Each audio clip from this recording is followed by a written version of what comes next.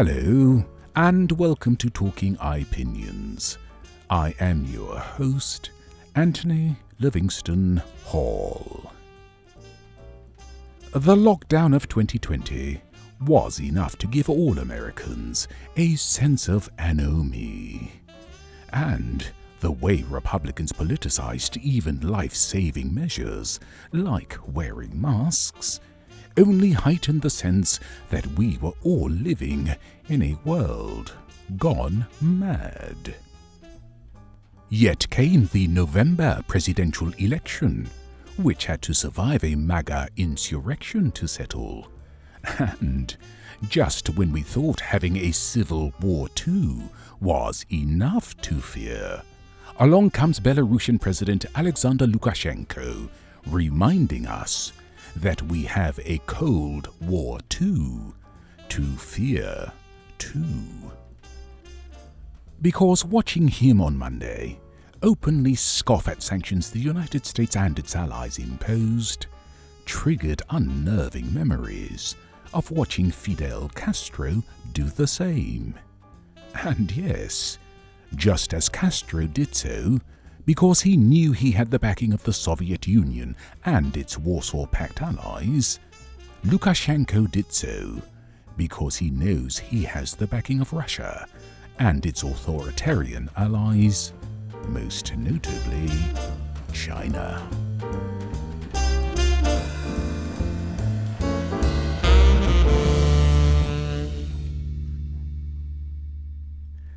Ironically, the sanctions at issue are merely a tightening of those the Trump administration and European allies imposed. This after Lukashenko rigged the presidential election in August 2020, and then ordered a brutal crackdown on peaceful protesters, which included detaining over 30,000 of them, complete with reports of systematic torture. Of course, Lukashenko's successful rigging preceded Trump's failed attempt.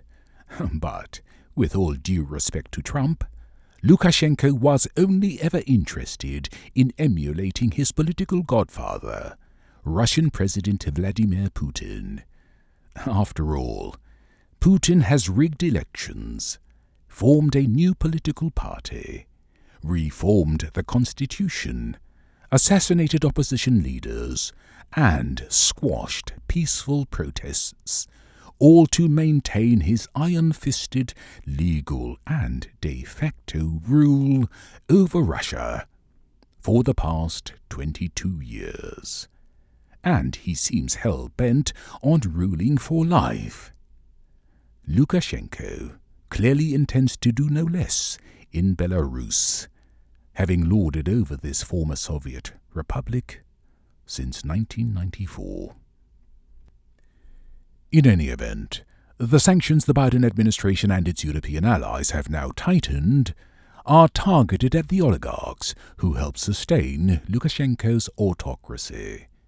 As NPR reported on August 9, and I quote, "The sanctions target rich business owners in Belarus that the Treasury calls Lukashenko's wallets, who are involved in the oil, coal, tobacco, and construction businesses." End quote.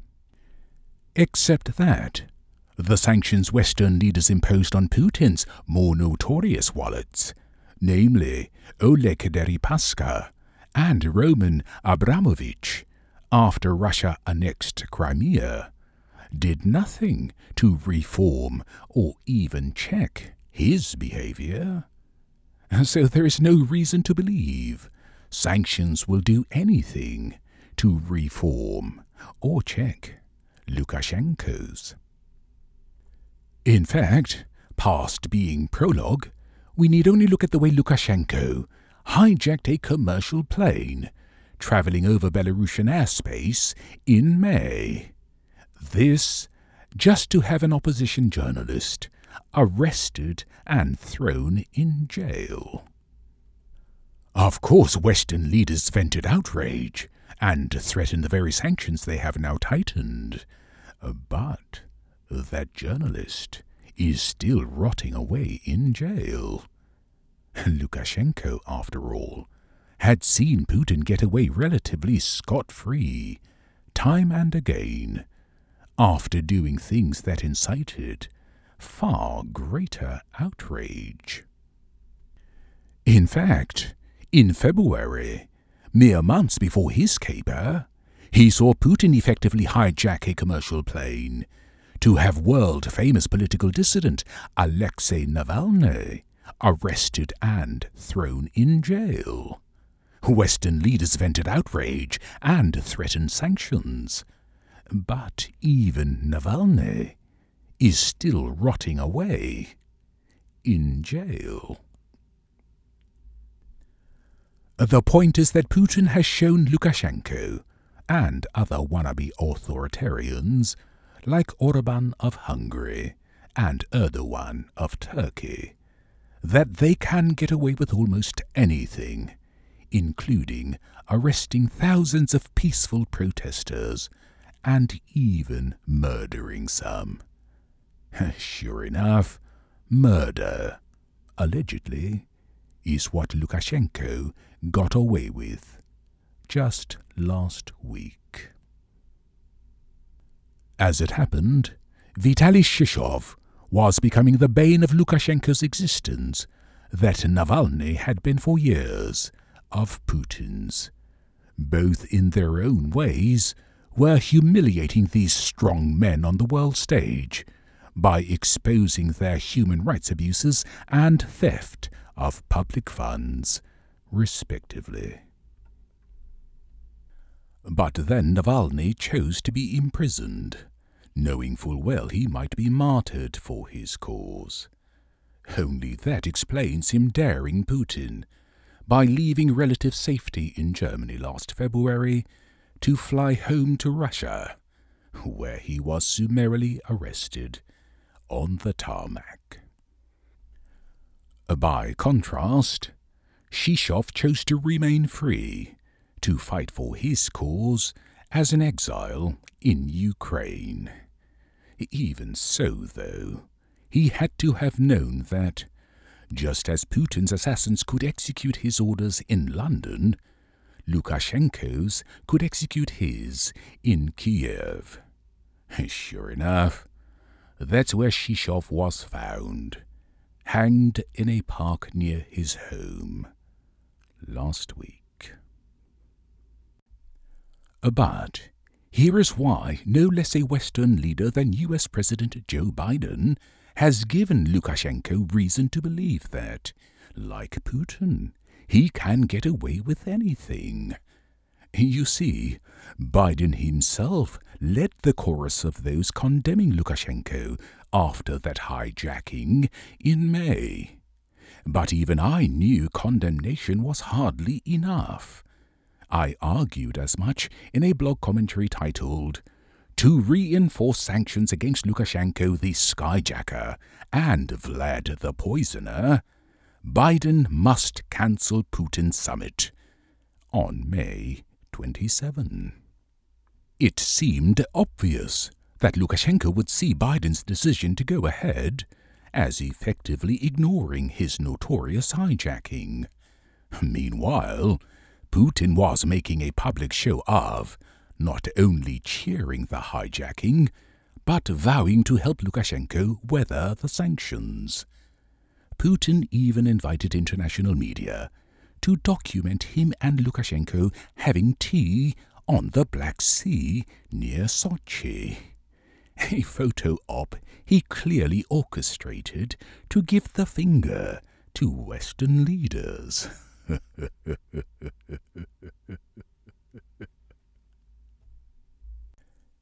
Yet, Biden did not cancel.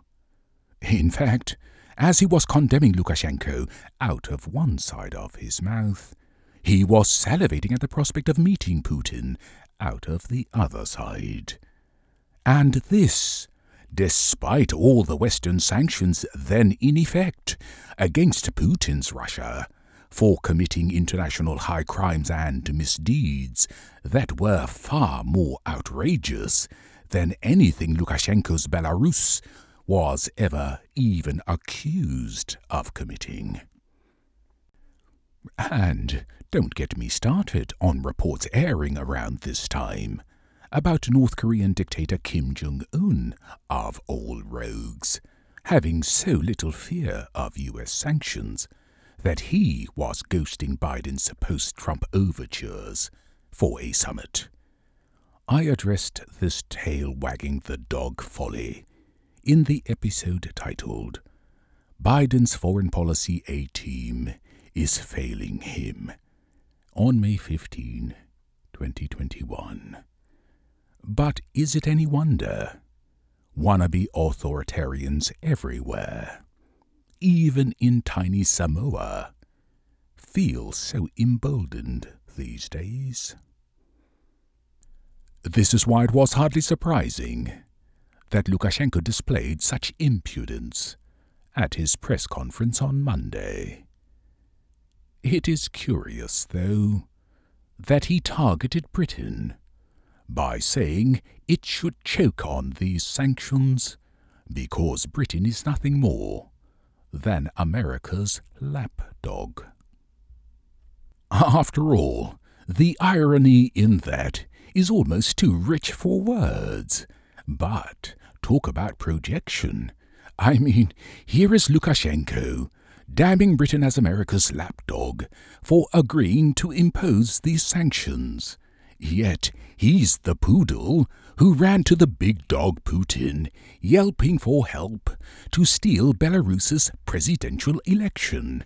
You know, the way Putin has been stealing Russia's for decades.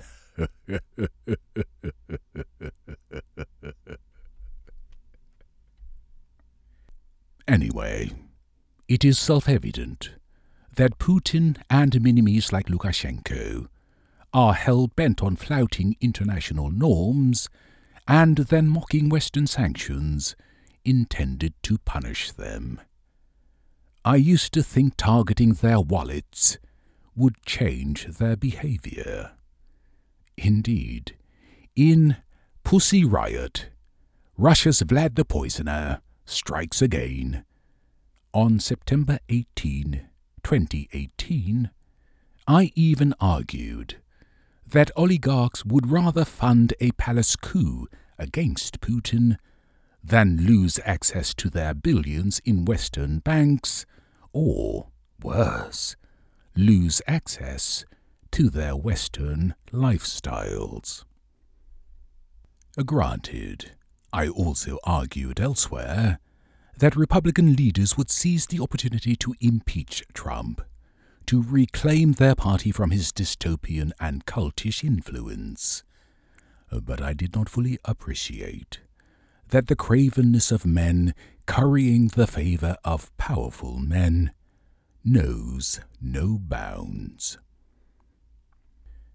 In a similar vein, I did not fully appreciate the extent to which even Putin is currying the favor of an even bigger dog to help him re-establish the Cold War power dynamics he pines for so unashamedly. That dog, of course, is Chinese President Xi Jinping. In fact, thanks to Putin's craven machinations, China and Russia conducted joint military exercises in China last week that involved over 10,000 troops. The message they wanted to convey to America and its allies is clear. Russia and China are forming an alliance that will prove far more formidable than the Soviet Union's Warsaw Pact.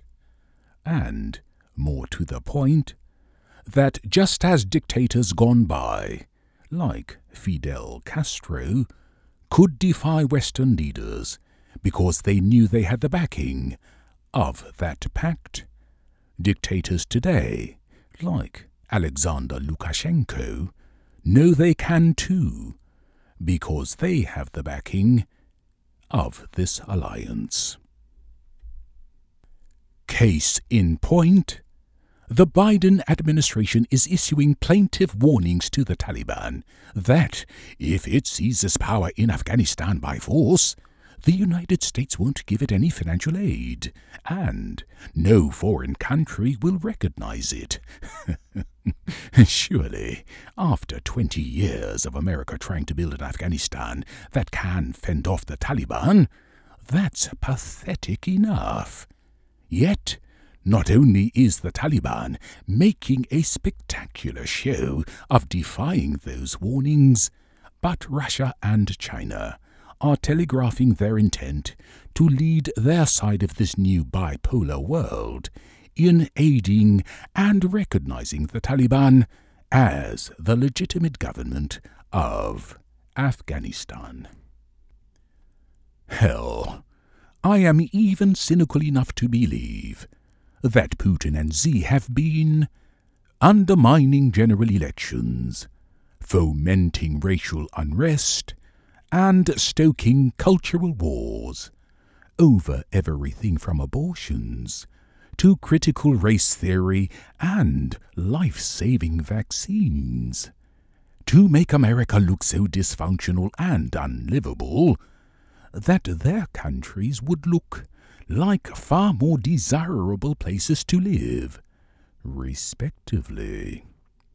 But you can bet it's only a matter of time before any Belarusian, Russian, or Chinese oligarch who wants to stay rich, let alone stay alive, will have far more of their ill-gotten gains invested in China than in the United States or any other Western country. In 2005, I coined the term Putinization to describe what I predicted would be Vladimir Putin's attempt to reform Russia in his neo-Stalinist image at home, while attempting to exercise Soviet-style sphere of influence abroad. Blog commentaries like Putinization, Putin reforming Russia in his own image, from March 25, 2005, and The Putinization of Russia extends to Georgia, from November 2, 2006, attest to this. Sure enough, everything he has done since then has been consistent with that ambition, and therefore entirely predictable. This is why I can assert with some credibility that only one thing will check and balance his neo-Soviet ambition. It happens to be the same thing that will check and balance China's superpower ambition to dominate the 21st century more than the United States and the Soviet Union dominated the 20th century combined. And that thing is the Cold War principle of mutual assured destruction. Acronym MAD.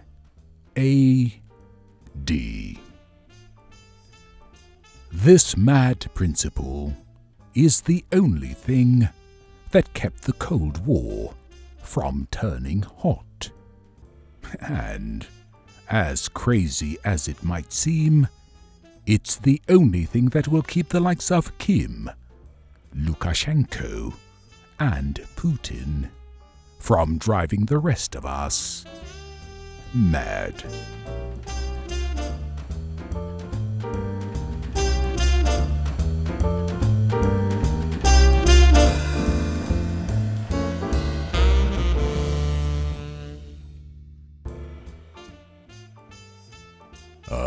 That's it. Please subscribe wherever you get your podcasts and follow me on Facebook and Instagram. If you'd like to contact me, I invite you to email anthonyhall279@gmail.com or use the contact feature on my blog at www.ipjn.com. Thank you for listening, and until the next Talking Opinions, goodbye.